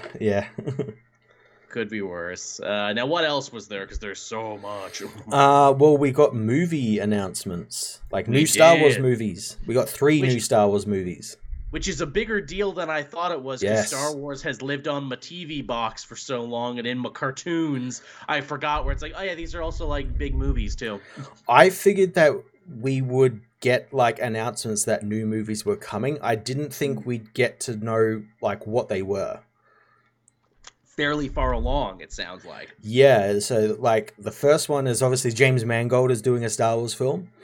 Yes. He's directing one that's set at because they released like a timeline of like all the different eras and what they're called and everything. And he's doing one set, I think it's 25,000 years in the past, and it's called The Dawn of the Jedi, and it's exactly what it sounds like. It's the creation of the Jedi. And he described it as like a biblical epic. Yeah, he compared it to Ben-Hur as like a historical biblical epic, and I'm like, all right, I'm fucking down for that. Are we going to see the Jedi part the water and outrun Pharaoh? Yeah, I am down for it. Yeah, I can't wait for that. I also always thought that'd be a good idea. Where it's like, yeah, let's go all the way back with Star Wars. I know those other prequels, left bad taste in our mouths, but that doesn't mean there isn't really cool shit in the past, as any Star Wars fan could tell you, because they all fucking love the Old Republic. Exactly, yeah. So I'm all about that. Yeah, we got that. We've got Dave Filoni's Star Wars film, which will be the culmination of Mandalorian, Ahsoka, the Book of Boba Fett, probably Skeleton Crew, and a bunch of the other stuff as well. He's going to be essentially making Heir to the Empire. Yeah, how nice is it that after all the hard work and, all the leg work and everything else he's done, that Dave Filoni finally gets a movie? He's earned it, yeah. And it looks like it was headed that way for a long time, because he did episodes of The Mandalorian, and he was dipping his toes into it. He was on the set of Last Jedi, learning how to use cameras and all that sort of stuff. So you could tell he was building up towards that. I think it would be hard-pressed in our modern entertainment age to find a better version of the story of fan makes good. He's a fan who made very, very good, and he was there during the good times and the bad times, and now he finally gets to basically put a ribbon on it. Yeah. Now, we don't have a title for this or who we're going to be following. No. It's just going to be a thing. But it's a Dave Filoni thing, and Dave Filoni has made very good things, so he has a name to trust. Yes, and if one thing is for certain, there's going to be wolves in it, and that's like in Ahsoka, the 2 villains, Shin and Balin, they're named after the wolves of Norse mythology. Oh shit! Is it North cool. The ones that chase the moon and sun? Oh yeah, that's right. Are we going to see the owl? Are we going to see the Mortis owl? Oh, I like absolutely. I love that. I cannot. When they had that last season of Clone Wars and the final shot with the fucking owls and the vulture, my God, he did the bird thing again. I fucking love the bird thing. So much to the point that someone in the other room was like, "Are you okay?" I'm like, "He did the bird thing." And they're like, "What is the bird thing?" I'm like, "Look, I could explain it to you, but I will sound insane if I try to explain it to you. I will sound like a street preacher. I will sound like goddamn Jason Mantzoukas in John Wick." Which I watched that just recently. I caught up on all the John Wick movies finally. Oh, nice. They're getting sillier, and I think they're better when they're sillier. They are, yeah. The last one, number 4, is quite silly. Again, we got fucking nunchucks. The second the sushi chef, who is also a modern day ninja, showed up, I'm like, there we go. That's what I was looking for. Yeah. The 4th one's great because Scott Adkins wears a fat suit and basically just plays the penguin. It's great. Right. It's great. There's an extended sequence, and I mean extended sequence, of John Wick falling downstairs for about 30 seconds. Uncut scene. It's great. And then it transitions into Hotline Miami, Nice. Yeah, it's great. Those movies are better when they're silly, which is funny because it started off as like a really downbeat, like, yeah, we're gonna make this action indie movie for like $2 million, and we got Keanu Reeves attached to it. And, you know, we're stuntmen and we don't really know what it's gonna be. Oh, it's a massive success. Oh, we're gonna keep building on the lore of this. Everyone. Oh, we're getting a goddamn Peacock TV show about the hotel in the 70s. Okay. Yeah. Awesome. Yeah. I'm for it. And what was the third movie, Matt? Because we're getting another Star Wars movie. This third film is by Shamarine Obedid-Chinoy, who did, I believe she did Miss Marvel episodes 4 and 5. Those were good ones. I think, yeah. And she's going to be basically doing a sequel to the sequel trilogy, and it's a new film with Rey. Which I'm sure the internet took very well. Oh yeah. They were happy. They were so happy. They were happy, and, you know, everyone held hands, and, you know, there was kumbayas. We ate cake later. It was great. Yeah, so it's set 15 years after the rise of Skywalker, and she's like set up the new Jedi Order. That's what the like era they're in is called, the new Jedi Order. Right. And I'm guessing there's going to be some sort of threat she has to face. Yeah. Sounds about right. Again, there was still a lot of meat on that bone. I'm sure many people will argue with us about the sequel trilogy and everything, but yeah, there was still a lot of meat on that bone, stories to tell, things to do, places to take Rey Skywalker or Palpatine, depending on how you think of it as a character. Or how they go with it. I imagine it's going to be Rey Skywalker, though, but yeah. And also, hey, if this one does really well, maybe they can finally talk John Boyega back and give him his own sequel that he deserved, because as he has said, and this clip made the rounds again, they ain't putting me on Disney Plus. Yeah. And I'm like, you know what? That's fine, man. Yeah. I have to imagine he might come back for this one. Well, I mean, like, the main cast of those films would have to come back. Like, you'd have to have, obviously, Rey. You have to have Finn come back because they... Again, it depends on him being a Jedi. Yeah, they hinted at him being a Jedi. I think he was meant to be a Jedi, and they just chickened out at the last minute. Right, and like not just him, but like a bunch of those First Order soldiers that he saved implied that the reason they were able to break the conditioning is because they too were latently Force sensitive. Yeah. I really want Poe to come back as like the general in the New Republic, filling that Leia role. Hell, I've been pitching forever. Make him like president of like the new Republic. See, I don't think a role Poe would want. Yeah, because he's a decorated military man. Yeah, but he would want to stay as the military man. You want to fly in his black X-wing with BB-8. It's a pretty cool X-wing. You know what? BB-8's the president now of the New Republic. He ran and won. The first droid president fighting for droid right. We fixed that in the next 15 years, everyone. We finally dealt with that problem. Yeah, but you got to bring back the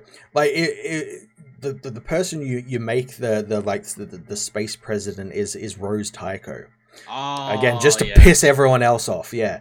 See, that'll be great, because if that happens, a bunch of the shittiest Star Wars fans are all going to have goddamn aneurysms in the theater, and then our theater experience will be a lot better, I think. Yeah. I mean, they were already having aneurysms because they thought, like, with the announcement of Filoni's film, he's erasing the sequel trilogy, and then they're like, no, Rey's coming back, new films. Again, it's like, do you guys not pay attention to anything? Yeah, it's building up to it. Yeah, did you not see that we got not one but two shows, Mandalorian and Bad Batch, both play into the idea of explaining how Palpatine suddenly returned? Yeah, exactly. We got multiple shows building into it. Exactly. Mm-hmm. And it's good. It makes sense. We brought back fucking Mount Tantus and everything. Yeah, so good. Good shit. So yeah, we're getting 3 new Star Wars movies, 3 very different sounding Star Wars movies too. Yeah, I wonder if Grogu's going to be in the Rey film. Yeah, that'd be interesting. He'd be about 100 years old during that time. Will he speak with words now? Maybe. Or will he still have his yes/no robot? Yeah. Will he have IG-12? He's grown up so fast, that baby Yoda. Now he's finally talking back to his Mando dad. He's in the terrible 2s now, the terrible 100. He's just going to be really difficult for the next little bit. But that wasn't it, though. We got new movies. We also got new shows, too. Yeah. We got Acolyte, which is set, I think it's 100 years before the Phantom Menace, so it's just at the tail end of the High Republic. Right. Sounds awesome. I saw a leaked trailer for it, and we have Carrie-Anne Moss doing her Trinity kung fu as like a Jedi master who uses like Force kung fu. I like it. I like it a lot. We have a Wookiee Jedi master. Fuck yeah. The guy from Squid Games is playing a Jedi master as well. Yeah, it looks really cool. Like they've translated the High Republic so goddamn well. God, High Republic's getting a lot of love. I liked in the interview, the director compared it to like a mashup of Kill Bill meets Frozen. So it's a story about horrible betrayal and revenge, but also the endearing love between two sisters. And I'm like, all right, I dig it. Yeah, and I have to imagine the two sisters, the whole thing is like one's a Jedi and one's a Sith. Absolutely. And how does that work? You know, we've seen it with fathers and sons and everything. What happens between two sisters? You know, we used to get along so well before the Force got into our lives. Remember when we used to hang out and build, well, I guess not snowman, but whatever the Star Wars equivalent of a snowman is. Yeah. A Hothman is what we call it. We got another trailer for Star Wars Vision Season 2. Some more cool shorts for some really awesome friggin' animation studios. Aardman is doing one. Yeah. Aardman's doing one. Who else is doing them? I know they announced. I know Lucasfilm is doing one of their own. Oh, cool. They've teamed with someone. But yeah, no, they look amazing. Again, I love this idea that friggin' Star Wars is so beloved by so many people all over the world that everyone can put their own unique twist and spin on it through the magic of animation. Yeah, and it always is just like, yeah, that's a Star Wars. That is a Star Wars. Star Wars can be so much more than you think. Star Wars is at its worst when you put it in a box. Don't put Star Wars in a box. No. Ooh, Cartoon Brew, the Book of Kells people is doing one this season. Ooh. Oh, that's going to be good. I love those guys. Nice. I love those guys because I love twee, Irish, friggin' Wolf Walkers, selfie, Bible shit. Yeah. One of them is, like the director explained, it was like an Irish ghost story, but like Star Wars. Love it. Love everything of it. Yeah, I love those guys, Cartoon Brew. I love it because I feel very fancy and cultured when I watch their stuff. Yeah, nobody puts Star Wars in a corner. Exactly, Kev Dog. No one puts it in the corner. Star Wars can dance if Star Wars wants to dance. And yes, I did love all the dumbest Star Wars Vision ones from the first season. I loved the one with the band. Jabba's nephew. Yeah. Fucking Blink-182 in space. I don't care what you say. That one was one of my favorites. Yeah. Star Wars should be allowed to be stupid occasionally. Because, all these people are just living their lives out there. Yeah. We also got revealed, I don't know if this got revealed at the show, but it got revealed after, that Season 3 will actually be the final season of Bad Batch. Yeah, this got revealed at Celebration. Yes. Makes sense. Yeah. It's sad, but then it's also like, okay, but if this one's coming to an end, though, what's coming after it, though? Because I don't imagine we won't have an animated Star Wars offering. Will they spin it off again into another thing, or will we get a whole new animated thing? Well, I have to imagine with Season 3, obviously, we're going to go hard into, like, the whole Mount Tantus, Omega meeting her, like, clone mother-sister thing, Tech dying. I'm still calling her Alpha until we know otherwise. So it's definitely going to be taking us towards whatever Dave Filoni is building towards. Like, it's doing the backstory. And I have to imagine when it comes out, because it comes out next year, I have to imagine Dave Filoni's film will be 2025. Right. Maybe. I'm not too sure if they actually gave a timeline for these films. But I have to imagine, whatever it's building towards will be getting within the next year. Yeah. Where do you think they could go next for animated stuff? Again, maybe they could do an animated High Republic show, because it looks like everything is leading back to the High Republic, so they probably want to try and tie into it. Maybe they could do something set post Return of the Jedi. Right, because it's going to be very hard to do clone shit now, because as we've seen, these are the dying days of the clones. Yes. Unless you want to see what Rex was doing before he eventually got old and Kanan and Ezra found him in the desert. But even then, it's like, well, this is too close to original Clone Wars. Yeah, and it's like, did we really need to know that? What's Darth Maul been up to after, the end of the Clone Wars series and the beginning of Solo? Yeah, like a Crimson Dawn series, yeah. I'd watch that because we've never really seen a show from the villainous perspective. Every so often we'll get like an episode that focuses on them, but wouldn't that be an interesting thing to be like, all right, let's see the underworld from their point of view? Yeah, I could see that. I'd like that. The Adventures of Darth Plagueis. He doesn't do much. He just sits there and it's like, hey, do some evil. Okay, bye. Darth Plagueis, he's just the most boring Sith Lord in the world. Yeah, that's why Palpatine killed him. Yeah, because you're so fucking boring. You don't want to do anything. And today we're going to be going through our stamp collection, and we're going to be picking out good stamps. Oh man, I did not expect this when I signed up to be a Sith. I thought it was going to be a lot more sex, drugs, and rock and roll. This shit's pretty lame. Or again, I would actually like to see them go the Rebels route and be like, okay, we're doing a brand new show with brand new characters now that will eventually feed in to the new universe. Yeah, I'd like that. I think maybe it's probably time for that again. Yeah. Because, Rebels was so important, and now we're seeing how important Rebels is because of all the shit it set up in there that fed into other stuff. Yes. Again, the world between worlds, friggin' the space whales. Yep. What happened to the Darksaber, friggin' everything with Mandalore and everything. It's all there, man. It's all in the show. Mm-hmm. I know so many people ignored it when it was new because it's not the Clone Wars I grew up with. It's different and weird. Nah, it was super important. It was very important, yeah. Very, very important. Hey, maybe we can get the Cad Bane bounty hunter show. He's doing stuff. I'm sure he did a lot of shit in between. Friggin' Boba Fett killing him. Yeah, I could see him even not have died by Boba Fett and come back again. Yeah, that's it. Ooh, the Fennec Shan show. She's in animation and people love Ming-Na Wen. Yeah, she's going to be in Bad Batch Season 3 as well. She is. They're bringing her back, which I think is super awesome. Yeah.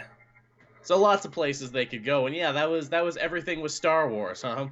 Yeah, we had Skeleton Crew, which we got to see the cast of Kids and Jude Law come out and talk about it. I did notice that it was like a leaked picture, but the pirate that escaped in Mandalorian, the one that the Nikto pirate, yeah. He's going to be in Skeleton Crew. Oh, cool. Bringing that together because, hey, as we know, one of the major reasons the First Order was able to rise to power is because they funded and backed all these different pirate gangs to make the universe appear more dangerous than it was, so all these systems would sign up with the First Order for protection. Mm-hmm. Yeah, and one of the little kids in that film is going to be an Ortolian, which is the Max Rebo Blue Elephant. Oh, cool. People, yeah. Yeah, more blue elephants, please. Yeah. More of that. More blue elephants, more Wookiees. The weirder the Star Wars creature, the better, really. Yeah, pretty much, yeah. Those guys with the big long necks. Yeah. The Kaminoans or the other guys. The other guys. We have two big neck races in this universe. Yeah. We also have one that's just like a snake guy. He's like a Jedi Master. He had a big white beard, and he was like a snake. I love it. Yeah. Love everything about it. Also, obviously, there's a ton of new action figure stuff. Yeah, Bad Batch Season 2 figures in their new colors. And I'm like, how did I know they'd make me buy these toys twice? Also, a bunch of 40th anniversary stuff for Return of the Jedi. Yeah. If it's Star Wars and it's Hasbro making it, chances are it's going to just be a variant of a trooper. Yeah, I bought the new Kenner Boba Fett because I saw it at the store and it was the last one there. And I'm like, oh, well, surely this must be a great find if it's here. I got the Boba Fett up there, yeah. Yeah, then I rang it up and they're like, that'd be $56 Canadian. I'm like, oh, that's why no one bought this. Yeah. I'm buying it. Now I am the proud owner of a very expensive Boba Fett Kenner that looks great. Looks like the one that made Boba Fett popular in the first place because it was the one that they sold with the defective jetpack and everything. Yeah, that would kill kids if they shot it into their mouths and shit. Yeah, gotta have that one. Yeah. Now I do. we got comic news. We got like the next new Star Wars event, which is called Dark Droids. Oh. It's just like droids going rogue and like trying to kill people. It's about damn time. yeah, they've been building up to this for a little bit now. They brought a character in called Ajax Sigma, who's like a droid resistance leader who's like leading droids to rebel against their masters and stuff. Oh yeah, you told me about this actually, and I googled him because I had never seen him before, and I'm like, oh, that guy's pretty cool. Yeah, he's got like a robe and everything, and yeah, he looks like a Power Ranger almost. Yeah.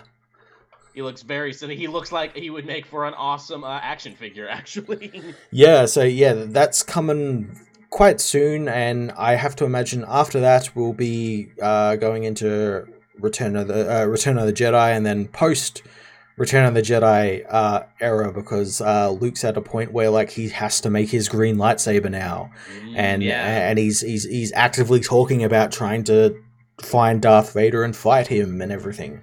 Yeah, I know that was always the time thing we were talking about, where it's like, okay, eventually they will have to get here, and once we do, we know that's the changeover. So it's like, how much material can they wring between there and now? Yes. And we're getting there. Yeah. Mm-hmm. Any more new comic stuff, or was that it for the comics? I think that was it. Any crazy new books? Because sometimes Star Wars does books. What did they announce? I don't think they announced many new books. I'm not too sure. I know they started to announce High Republic Phase 3. Nice. So like they released like a bunch of art of like characters who, because it's like a couple of years on, they're like a little bit older and everything. Oh, that was another thing in Acolyte. They are putting a character called Vanessa Rowe from the comics into live action, and cool. she looks amazing. Because like in the comics she's like a teenager, but by the time the Acolyte happens she's like nearing 100 years old, so she's nice. She looks a little bit different, but like, oh, that's so cool. They got these characters from these comics and everything. Oh, so cool. Are we still fighting space Vikings in Phase 3, or have we moved on to a new threat? I'm a bit behind, but I believe the Nihilists still around. Right, because when I was still checking out, it's like, the Nihilists, they're space Vikings, but they also have like a weird artifact that lets them warp around space better than anyone else. Yeah, the Path Engine. Mm-hmm. Yeah, which might have been if I'm remembering correctly, the reason the like giant cataclysm that happened during the High Republic, which was like everything that was in hyperspace just blew up. Oh, they fucked around with it too much. Yeah, they fucked around and found out. Yeah, they abused the power. See, this is why we can't have cool Force artifacts, everyone, because we fuck around with them too much, and everything in hyperspace blows up. And so, the forces that be have to take that away from you. If you can't play with your special Force toy responsibly, we'll take it away. Why do you think they call it the father and the sister and the brother and everything? Because it's literally just a bunch of like an exacerbated single parent being like, no, you can't have that. Now, why did I ever give you the Force? That's good shit. Want to briefly talk about comics before we call this one? What was the biggest thing you read this week, you would say? Probably Superman Lost issue 2. Oh, yeah. How's that going? Really fucking good. Christopher Priest is like consulting actual PhD astrophysicists for this book. Holy shit. Yeah, they're like credited in like the writing part as well. Man, that guy really goes deep. Yeah. This is kind of explaining like after Superman got sucked to like the other side of the galaxy into a different galaxy, like what the fuck happened, and like he ended up like rigging like part of the ship that he was transported with, like so he could breathe oxygen in deep space, and they explain that he has to breathe oxygen because he's away from the yellow sun, so his powers are starting to kind of fluctuate and everything, so he needs it just in case. He gets found by like little red aliens, and they like try and find out like why are you here, and we find out that he went through the portal and everything. And they like, okay, well, you're not worth anything, so they just dump him on the planet that they think he's from, and Clark finds that he's on this planet that's very much like Earth. It's like Earth in the future, and everyone's like the civilizations are like all ruined. Climate change has ravaged the Earth, this planet. Right. All the citizens are like glued to like their phones, and he's like, what is this place? He's trying to like determine what's happening. Then he finds like some fields, and we find out that like the people are like warring with each other in schisms. There's like the people who are like very industrial and have caused like the decline of the planet. Then there's like the people who are like kind of like Greenpeace almost. They're like, they like the planet and everything. And he meets cultural commentary, eh? Yeah, he meets a guy called Victor, but Victor's not his name. Victor is what he is.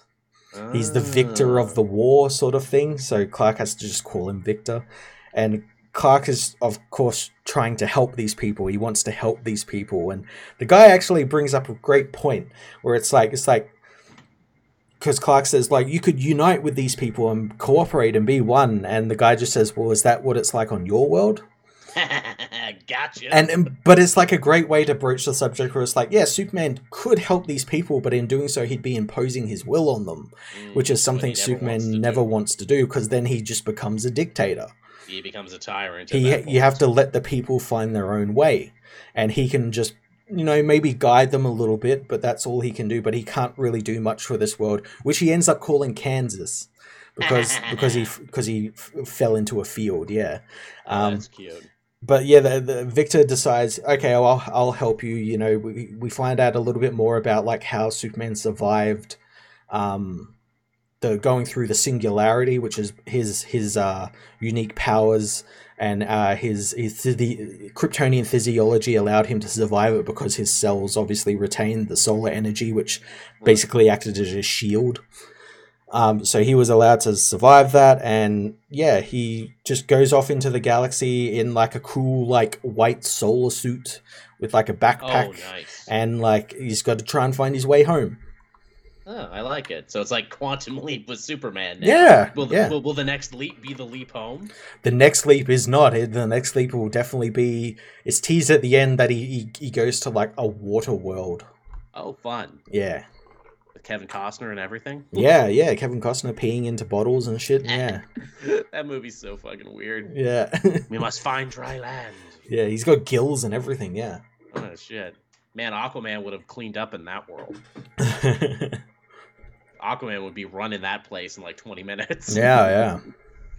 I guess the biggest book I read this week was Captain America Cold War Alpha. This is the big crossover event between the two Captain America books, and oh man, did they seamlessly weave together everything from the Sam book and the Steve book into this. They certainly did. I caught up on this. I know you did. I saw you do like 11 videos in one sitting before I had even read the 11th one. Yes. I'm like, oh shit, Matt's laughing me. But yeah, it's really good shit. What blew me away about this one is that Ian Rogers and Dimension Z actually seem to be really important in this event, which I was not expecting. They come back in a big way. Mm-hmm. Steve is not having a good time. Bucky already betrayed him to become the Revolution and join the Outer Circle, claiming that it was the right thing to do, that he could tear the game down from the inside, but mostly he just seems to be hurting everyone else. And friggin' Peggy turns on him too and kidnaps his son. Yeah, and this is all after the fact that Roger Aubrey, the original Destroyer, was killed by MODOK. Yeah, MODOK, machine designed only for control. Yeah. Which, hey, I swear they said there was only 3 star points, and then this issue they say there's 5 star points, so there's 2 we haven't actually met yet. Yeah, there's Redacted, who wasn't in this issue at all. Surprising. No, because he powered down. He's like, I got rest, I got shot. I would have thought he would have come back and been like, hey, my name is whatever now.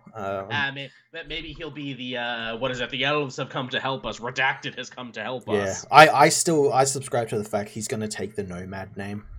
Oh, yeah, because Ian won't need it anymore, so he'll be the new Nomad? Yeah.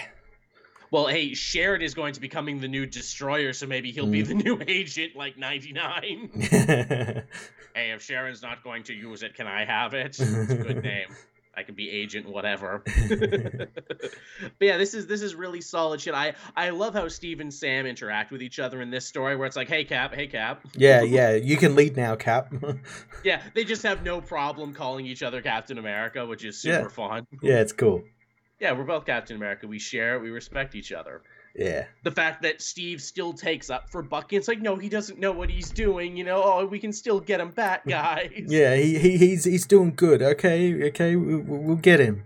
He's a good man, and Sam is just like, dude, he kidnapped your son, and he broke White Wolf out of jail.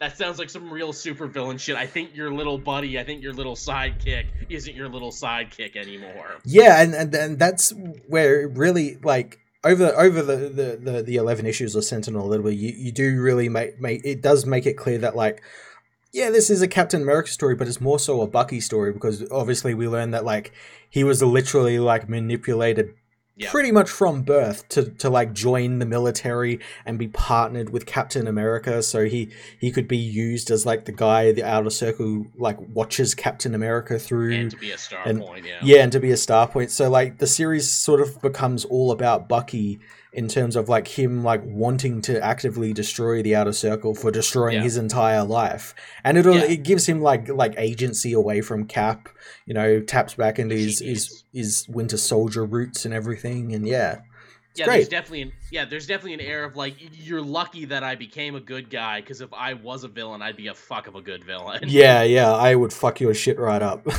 And Sam even says there was like, look, should we really go to this battlefield if Bucky really has broken bad? He knows our tactics. He knows our moves. Yeah, he knows everything we're going to do.